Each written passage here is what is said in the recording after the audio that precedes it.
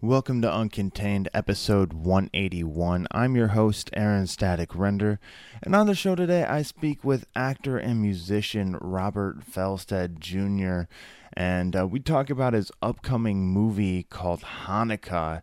And I know you're probably thinking like 8 Crazy Nights or something with Adam Sandler, but no, this is the story of the Hanukkah Killer. And it's starring Charles Fleischer, PJ Soles, and also the recently late horror film icon Sid Haig.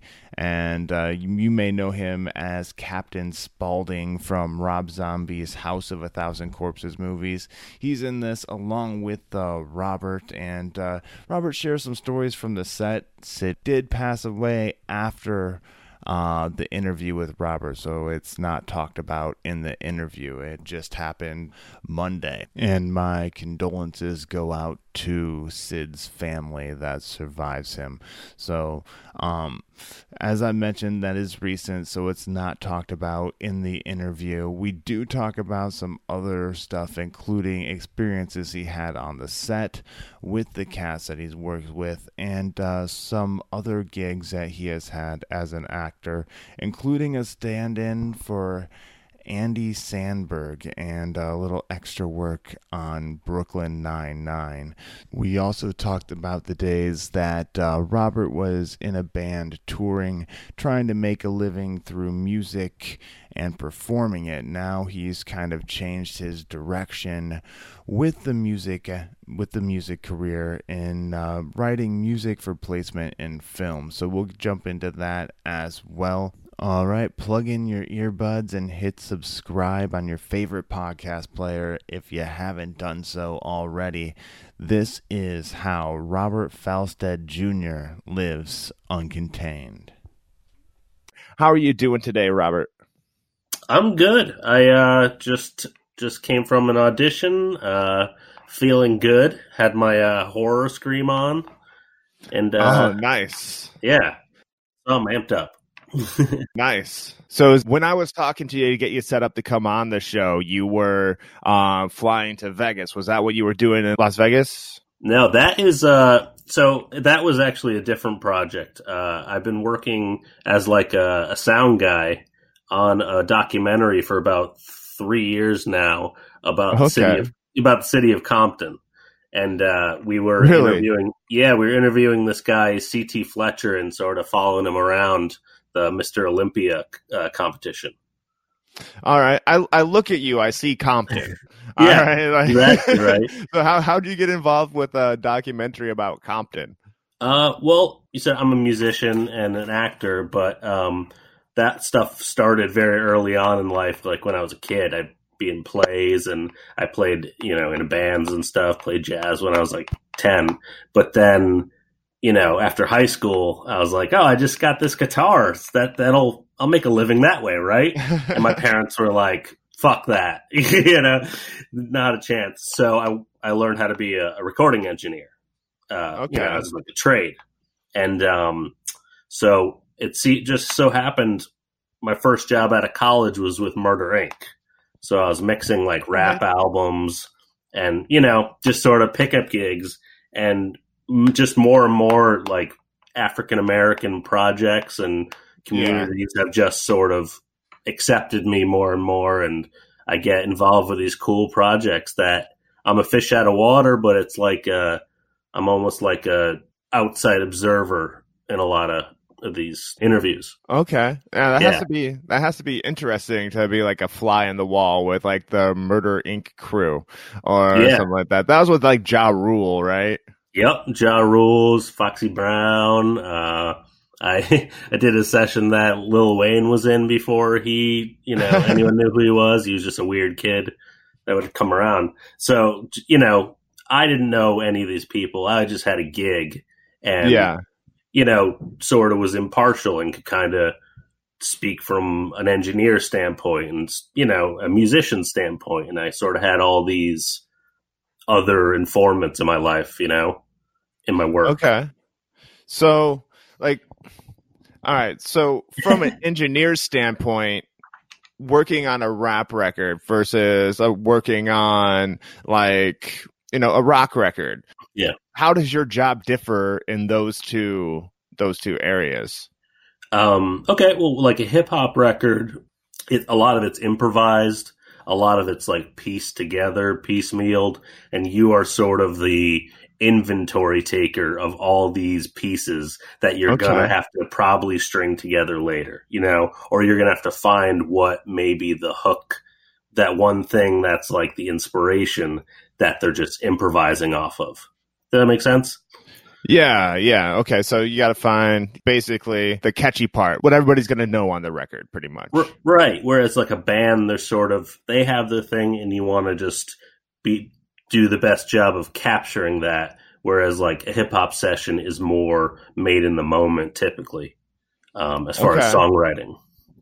All right. Very cool. So you're working on this documentary on Compton for the last 3 years. Is it a series, or is it going to be one big project coming out? I believe it'll be a series. A series? Yeah, probably early 2020. All right. If you can't say anything else on that, I'll stop pushing. Yeah. All right. Non-disclosure agreements are always fun. Mm-hmm. I do know something you can talk about. Yes. And it's a horror movie. Yes. Hanukkah. So tell us a little bit about Hanukkah and how gory that gets. I saw the preview. So you saw the trailer for it. I saw the trailer. It looks pretty dark, but I want you to explain it instead of like me just talking about bloody people in bathtubs. Well, there's a lot to it, man. Like, there's a lot of, references to like older horror movies and things like that. But there's a lot of people that were in like awesome horror movies that are in this movie. So like Sid Haig, he was just in 3 from Hell, Devil's Rejects, all that, Coffee, Spider Baby, he's like 80 and he was, he's the lead in that movie. Dick Miller, who was in all the Roger Corman movies, he was in The Burbs, all those movies, the Gremlins. It was his final film. I got to do a bunch of scenes with Charles Fleischer, who was in Zodiac. Like he was Roger Rabbit. He was basically my hero growing up.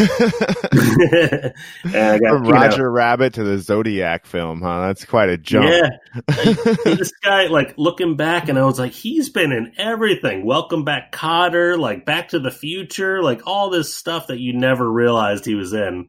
And I got to, act at him for 4 days or whatever. That's cool. So what role do you play in the film? I know you're not the killer. No. Or maybe you are. I don't know. Could be a twist. Horror movies are notorious for that. But what is your role? So this is essentially like almost like a legend of the Hanukkah killer. Is this guy who was a murderer and had this extreme views and kill people and all that back in the 80s. Now his son's grown up. So, history repeats itself.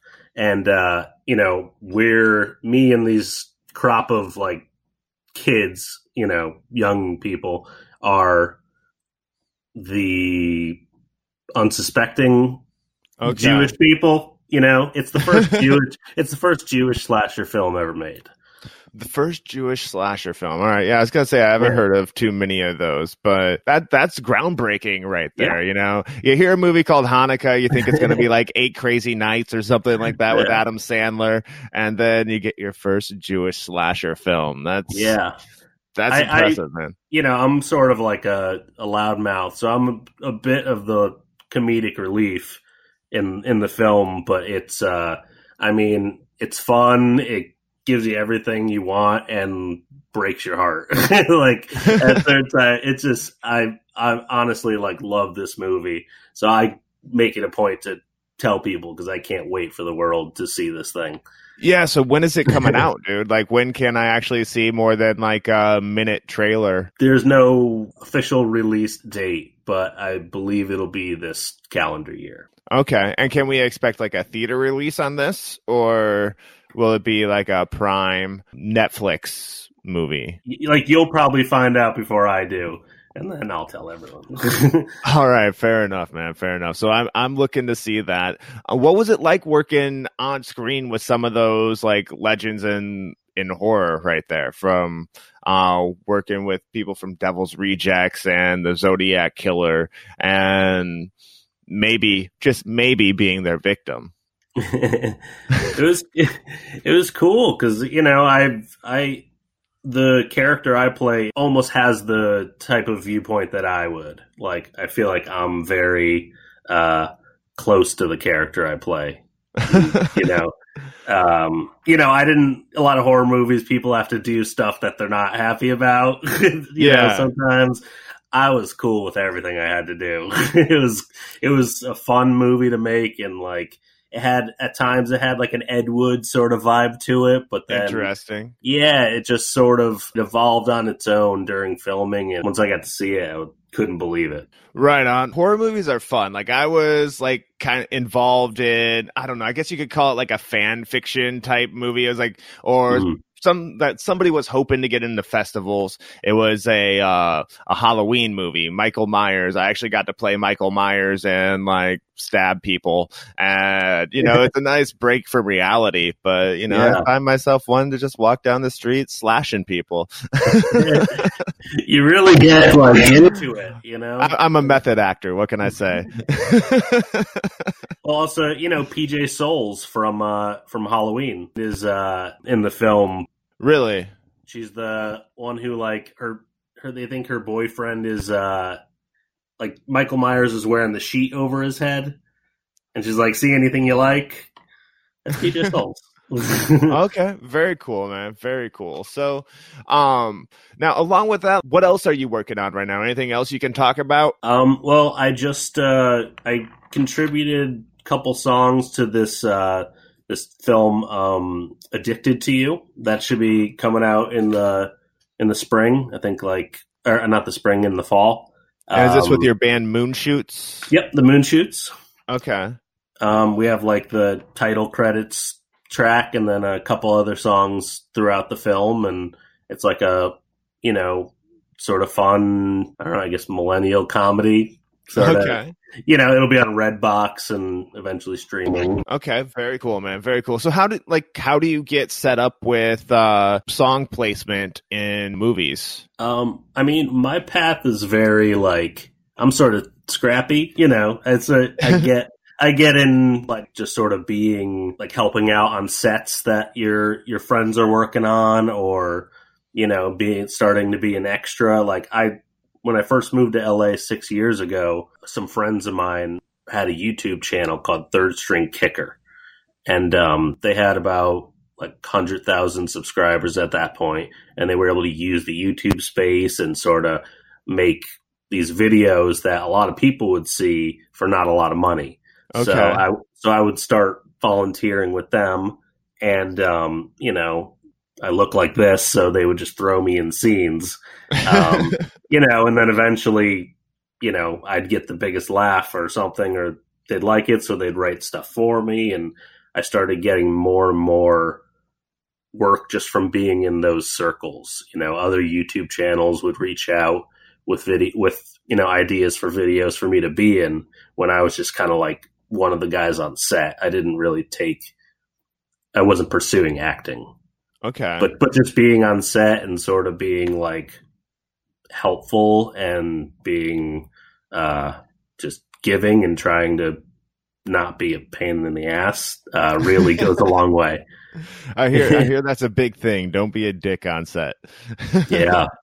You're there, you've chosen to be there, you know, make the best of it, and good things come to you for sure. You're from the East Coast, right? Mm-hmm. All right. So were you in film or like working with like a film at all before you moved to Hollywood, or was that your aspiration? Yeah. I moved here to write songs for movies and commercials, and you know, just to start writing music and make money like that way, because traveling wasn't really a sustainable way of making money as a musician. Okay. Yeah. And that gets costly, and booking your own tours is tough. I have friends in bands that have done that, and it's like playing for 2 people and free PBR pretty much, it's like, that's always the beer. That's always the beer they'd give away for some reason. Tall boys of PBR. And, I did that for years. Like we, I had a band and we lived together for 3 years, just sort of touring, and we had a house in New Jersey, and people would hire us to record their music. So I'd have a studio, we'd be the band, we'd record your songs for you, kind of thing. Okay. And at one point we were so broke that there was this one guy who had an album, and he would pay us in frozen chicken because he was a chicken salesman, and he had like the Houlihan's account for the Northeast, and he would pay us in frozen chicken, and that's how we survived. Wow, man! Wow. Well, you got to make ends meet however you can, even if it is recording for frozen chickens, man. That's kind of that's a story right there for behind the music later on, if that ever comes back. Yeah, we were doing our own thing. We would have been playing music anyway, so might as well eat too. Exactly, man. Exactly. My friends went out and quit their jobs and got food stamps before they went on tour. And that's a good idea. I've never thought to do anything like that. Yeah, it was after the first time they went on tour, and basically many a nights their meal was a spoonful of peanut butter from the Skippy jar or something like that. Like, we're not doing that again. Walmart's used to let you hang out in the parking lot, like if you had like a van or like a camper or something. So we had like a Coleman grill, and we would grill ground beef, a box of mac and cheese, and that was maybe spinach, and that was what we ate that day. gotta have the greens, right? Yeah. Fair enough, man. But that was in my 20s. Fair enough, man. I understand. So we were talking just a little bit before the show. You mentioned you were starting up a podcast of your own, correct? Yeah.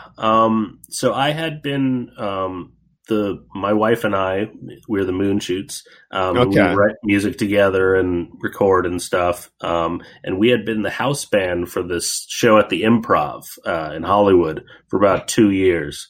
And it was a comedy game show. So we sort of toyed with different game show ideas. And now we're doing a podcast about game shows called the Game Show Gurus. Ah, okay. So are you going to have guests come on and play games, or is it just talking about game shows? Well, our host is he's an aspiring game show host, essentially. And we're going to basically just analyze one show each episode. So The Price is Right. We compared Bob Barker to Drew Carey.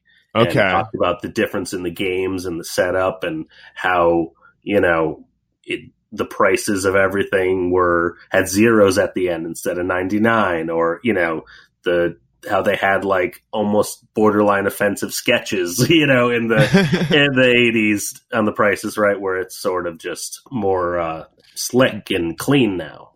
Yeah. Stuff like that. Okay, and they at least still keep the theme of spaying and neutering pets. That's gone through. I think that was like in the contract for Drew Carey to sign. You must talk about spaying and neutering pets. I don't care what the cost of it is, but it's worth it for the job. I know, I would too, man. And shit, I can't blame him. But all right, so who's the host of it then? Like, who's the guy that you have hosting it? This guy Jake Marin, he's a host. Was a host for Klondike for the past year in their like live installations, and he's just one of those people that was like came out of the womb a game show host.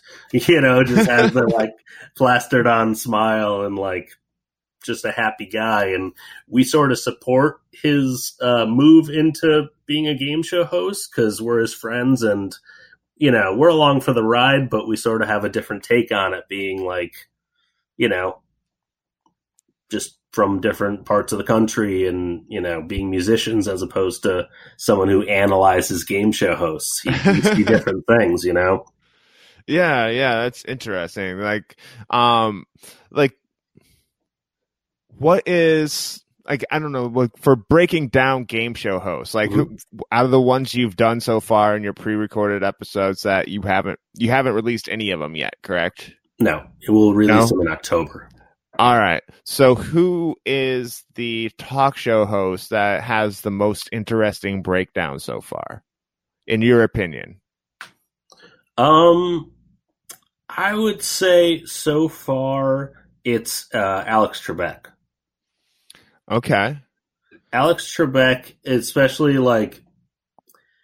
he gives off the impression that he knows all the answers, but he might know a lot of them, but we don't know either way. We just see this perfectly cut suit and these hot 90s glasses, and we're just all right, that guy's in control. But his persona and just the way he carries himself. He was in an X-Files episode, as a man in black. That one, really? Season 3, yeah. Him and Jesse Ventura visit Scully as the Men in Black. Jesse Ventura, Jesse the body, or Jesse or after he became governor, it was Jesse the Mind Ventura. Did he? I think that's what he tried to switch it up to, anyway. Or he was just trying to find his mind again. Yeah, it's got beat out of his head during wrestling years, but that's crazy. I was thinking that you might say something like Steve Harvey or something like that with Family Feud. Well, the Family Feud is going to be a whole series. That's that's the deepest you can dive on a game show, I think. There's such a sordid past and so many different hosts, and I feel like every host brings such unique. Remember when Peterman was the host of Family Feud from Seinfeld? Yeah, and then Ray Combs and Louis Anderson too. Mm-hmm. And the Steve Harvey one he's been doing it for 10 years or something now, and they're all just their own awesome version of it, and we're going to talk about all of it. Nice. Well, I'm looking forward to hearing that as well too. You said that's coming out in October, correct? Yeah. Are you releasing them all in one cluster, or are you gonna go we'll do it once a week? Yeah, we're banking them now, and we'll put them out once a week. Very cool, man. So, once again, what is the name of that one? Just to give it another shout out. Sure, it's the Game Show Gurus. The Game Show Gurus. All right, cool. So look for that in October. Now, I do have some questions that I ask my guests to help get advice to people who are looking to get into the entertainment industry. Mm-hmm. All right. Now, you seem to have your fingers in quite a few pots, so you can your question, you can either choose one aspect of the entertainment industry and go after it, or you can kind of jump around between the entertainment industries that you're involved in. But what advice do you have for somebody who's looking to get started? Well, in my opinion, all those different things, the different music or sound, or write stuff, or I'm an improviser as an actor, all those things sort of inform themselves. Music, and when I was playing music and touring, there's always an element of crowd work and writing songs. You'd maybe sort of have a sarcastic edge to certain things, jokes that within a band sort of make it their way onto songs, whether the audience knows it or not. So there was a lot of things, and you're 3 or 4 people together, you have to have your own jokes, you have to be kind of funny or personable to sort of deal with each other. And so I don't really see acting or music performance as a different thing. It's all performance. Okay. It's just how you get there. Recording or, working in documentaries, things like that, is more of a way, obviously, to get money, but it's a way to to network with people and to be on sets. Maybe I've been sound on a lot of different short films or features that, I'm just happy to be in the room. Yeah. And I think that's important, to find places that you're happy to be and that you're excited at the possibilities of, you're doing something today that you wouldn't think you'd ever do. Yeah. Like, what are some of the things that make you excited just to be in the room, like, for an event? Is it the people you're working with or the project you're working on, or does it, sometimes, sometimes you find it. Sometimes it's a whole crew that works together all the time that you, sort of get to know each other, and, you branch off and you get gigs from each other, and you know who to call if you need a camera guy or so forth. And so that's the most important part of moving out to LA and trying to work, whether you want to be an actor, or you want to be a filmmaker, whatever. You have to see it first. I couldn't get any kind of work when I first moved out here. I started doing background work, which I'm not above. And, I don't think I'd ever do it now. But that was the first time I realized actors don't need to yell when they're acting. Like if you're on NCIS or something, you see them walk over and they're freaking whispering to each other. Like, you would never know that. Unless you took an expensive class or, stood next to Dan Harmon or Mark Harmon for 4 hours, and then talking about lunch. You mean not yelling on, like in the scene, they're whispering and the mics are just picking it up? They're not talking like full volume? Yeah. Or so? Yeah. If you hadn't been on a film set before and you'd only seen, actors in plays, you'd think everyone just yells their lines and it's super big, where I realized that the camera is going to find you. Like there's a professional behind that camera that's focusing on what your subtle reaction to something is. And that is probably more interesting than you being huge and, sort of just trying to be the center of attention. I got you. Like in theater, you need to project more. And even playing live in a band, while you're on stage, you need to be that showman up front to keep the crowd's attention. But that had to be, did that take any getting used to? Like switching from being up on a band, on stage as a band, to being on set as an actor and bringing it down a little bit? It seemed like the more natural thing for me, because I don't, typically I don't perform big unless it's like it calls for it. Yeah. I could do a lot of things that are very subtle on film that you'll pick up on, that are really like sort of catch you off guard or make you laugh. Whereas if you're too big with it and you try to just force it, like blare your music over loudspeakers at people, they're gonna hit a wall at some point and not be intimate with you anymore. Okay. All right. Yeah. The reason why I asked if it took some getting used to is because I did radio at a rock station for 7 years. And I did concert ads and stuff like that. If you go back and listen to my first episode, you're when I'm doing air horn.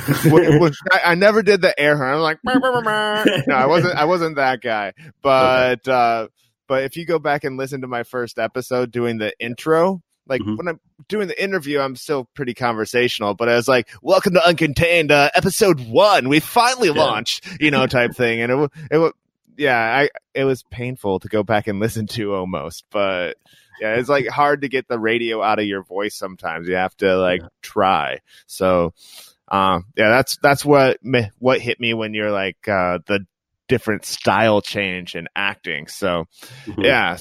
So, but that really and this was over 6 months or so of just being back an extra on shows, and then I started getting featured background stuff that on Brooklyn Nine-Nine in the first season, I'm like wearing a potato costume and did a whole bit with Andy Samberg, and they used it in a promo. So I got like credit for it and got a little bit of money and whatnot. Little things like that would keep happening where I'd get a little bit something extra for just being somewhat decent at acting.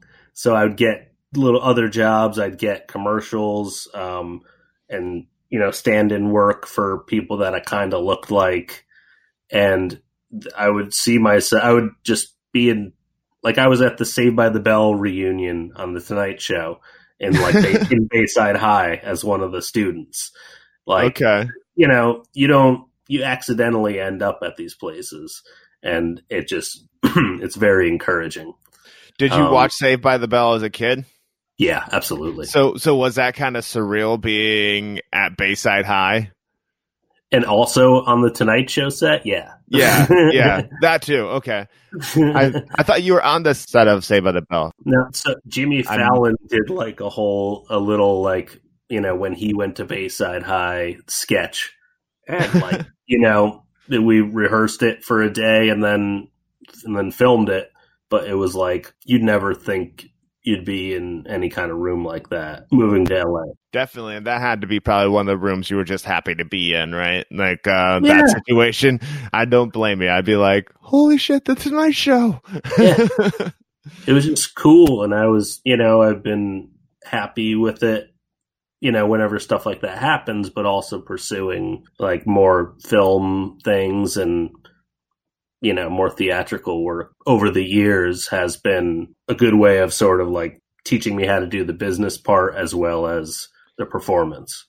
Right on, man. Right on. Yeah. So, speaking business side of things, what are you doing right now to promote yourself, whether it's to casting directors or to fans? I don't know.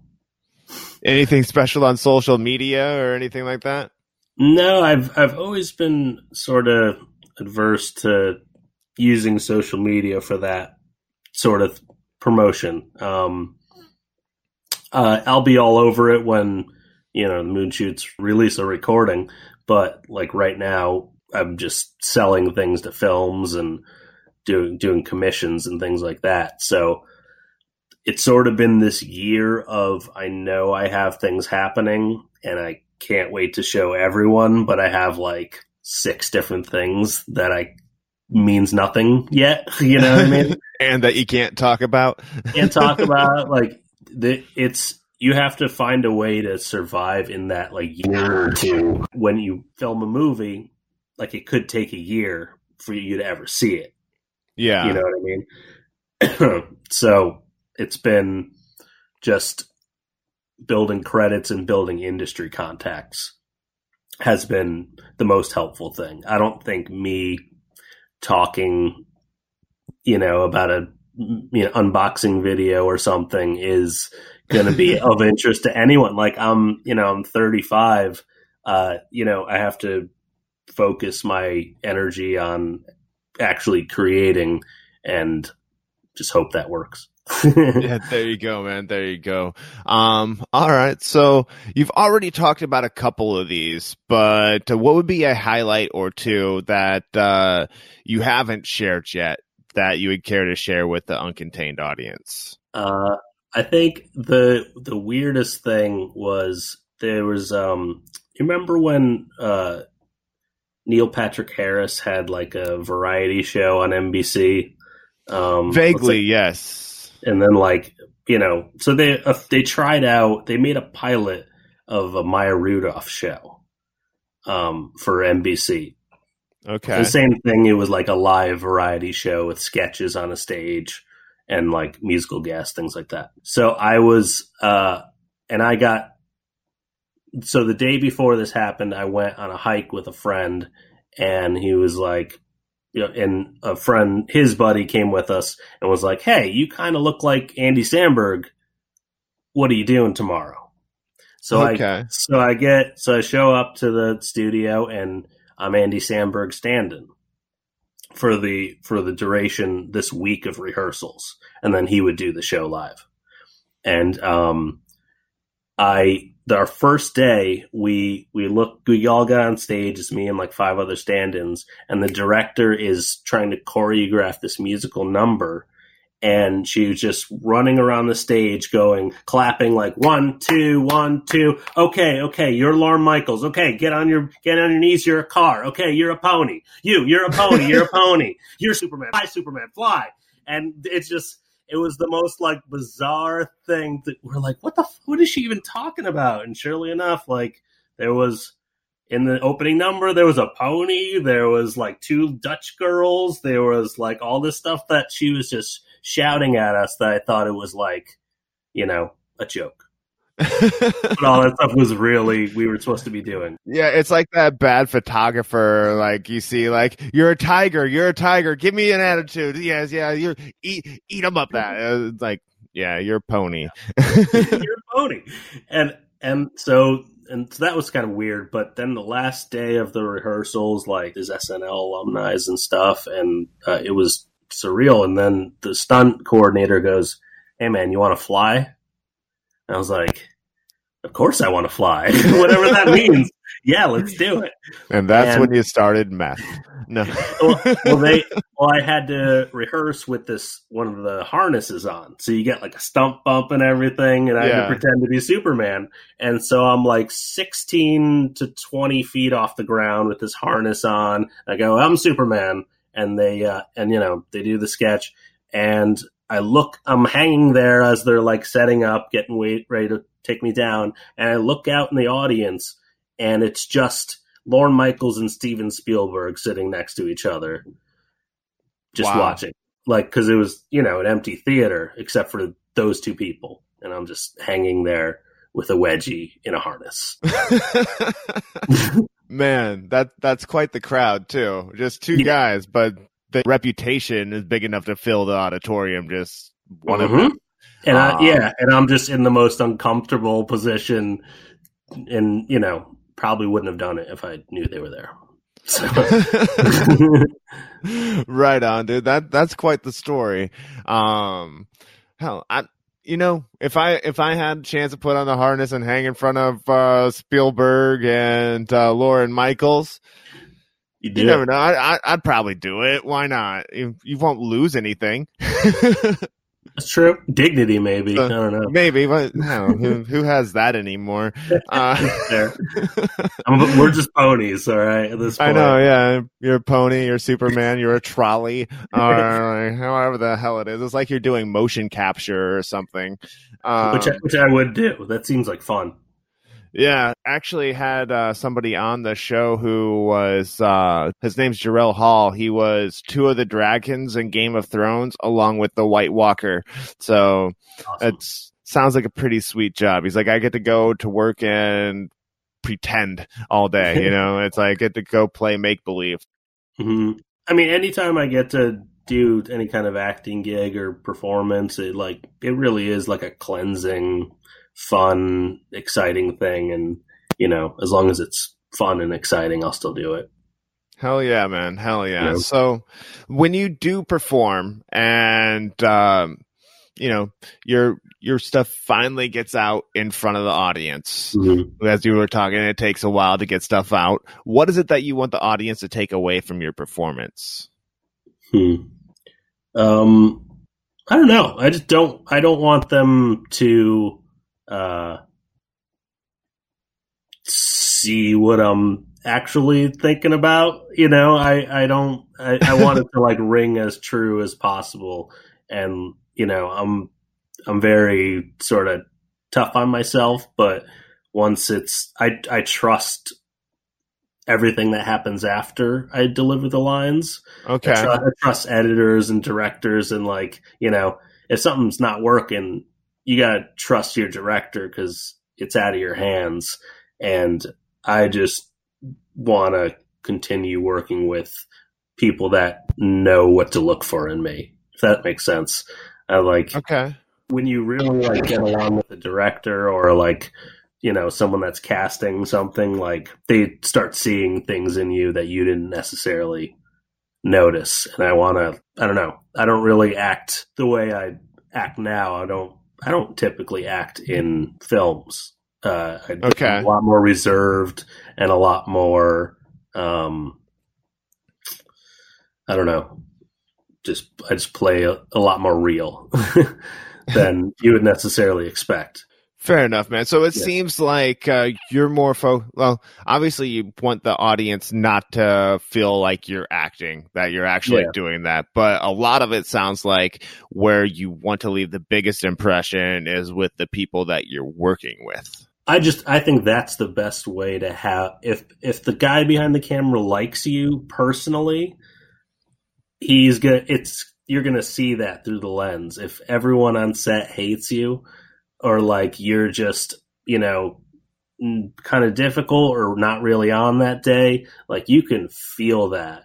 And you can see that watching a movie if like someone was maybe uncomfortable or not into the scene, or I strive to never have that. If you get along with the people you work with, the person behind the camera, they want you to look good. They want to find that little, thing that you improvised with your face. And like, I like to throw in like the sort of subtle things like quirks or, little things I'll improvise that are subtle, but I'll almost always see them in the final cut. Yeah. All right, cool.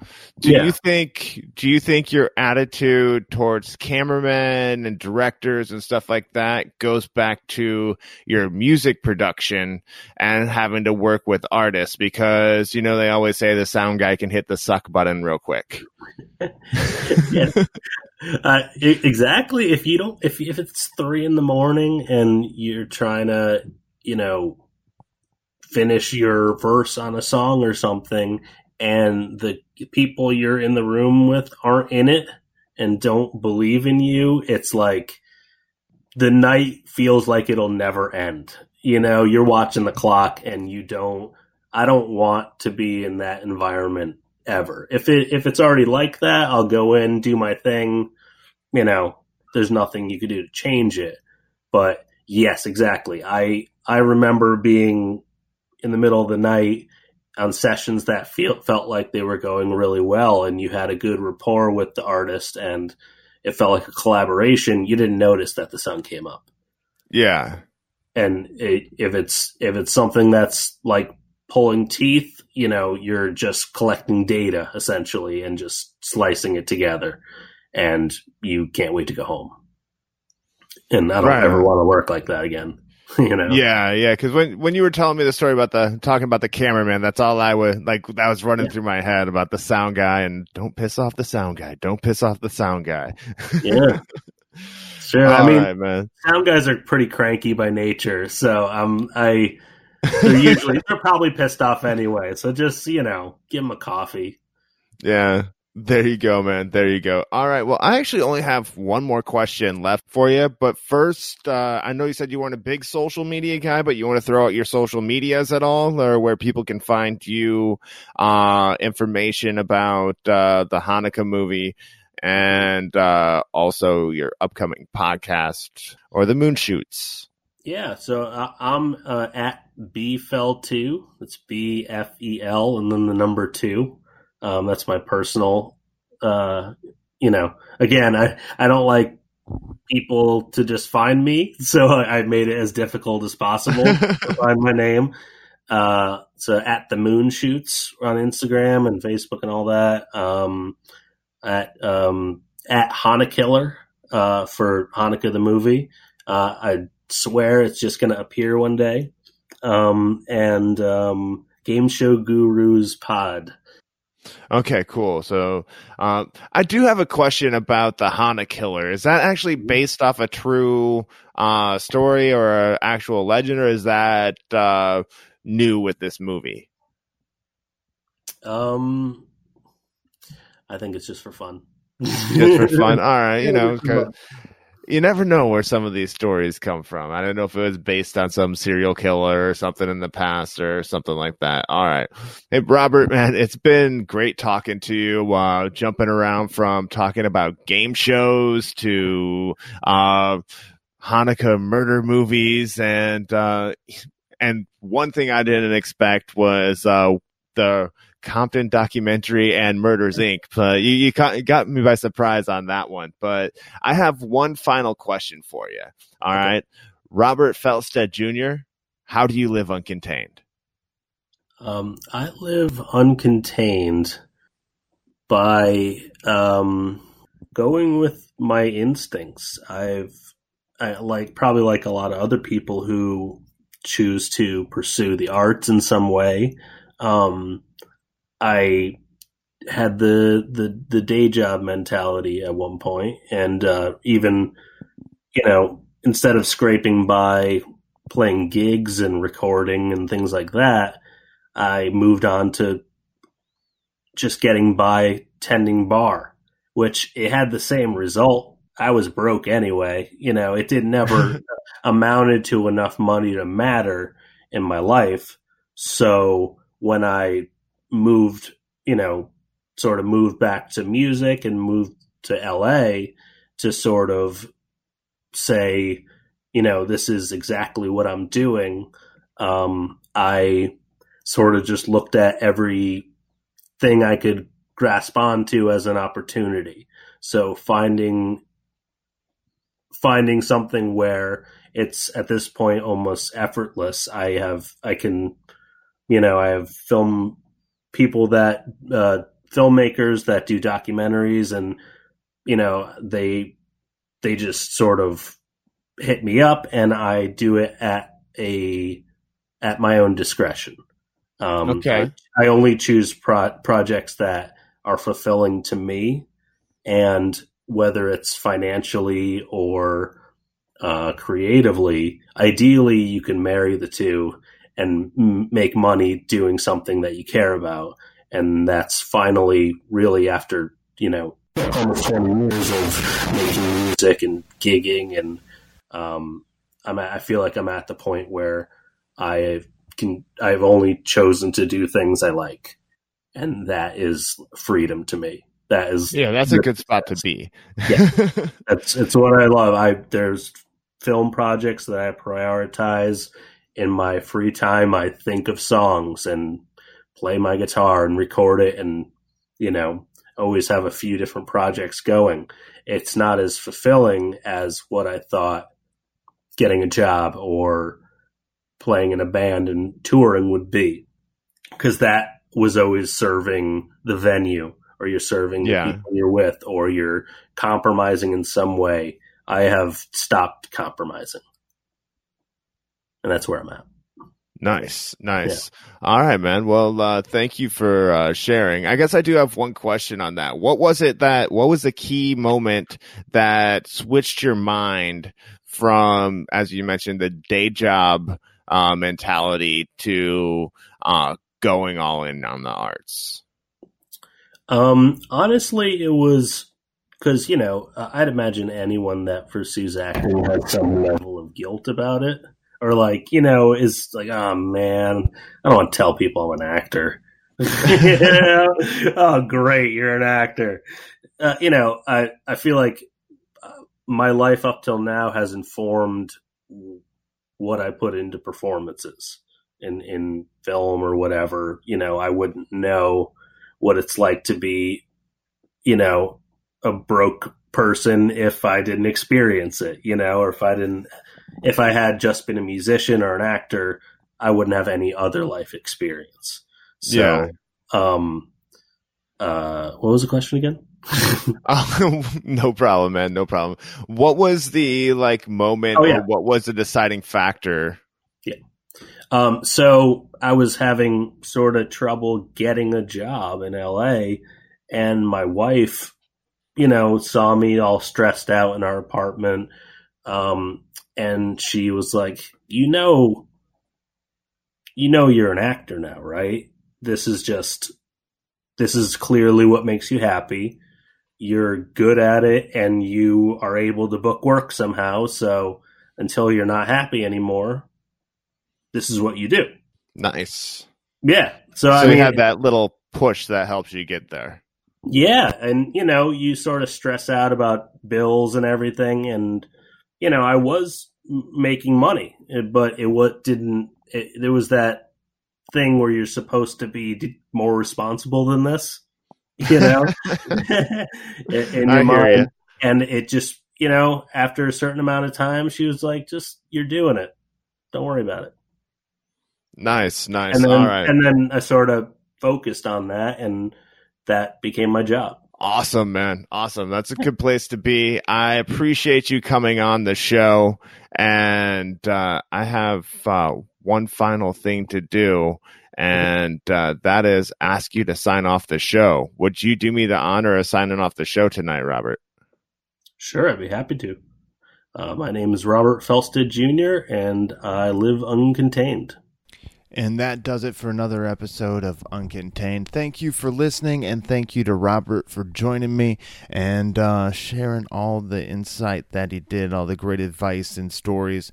And Hanukkah, the Hana Killer, definitely going to want to check that movie out. Looking forward to it dropping. I'll put a link to the trailer in the show notes so you can take a look and see for yourself. It'll be a fun horror movie to check out. Make sure you follow me on Facebook, Instagram, Twitter for updates on the movie. I'll let you know when I get word that it will be in theaters or how the release will happen. So add me, follow me, and I will get you more information. And thanks again for listening. And until next time, live uncontained.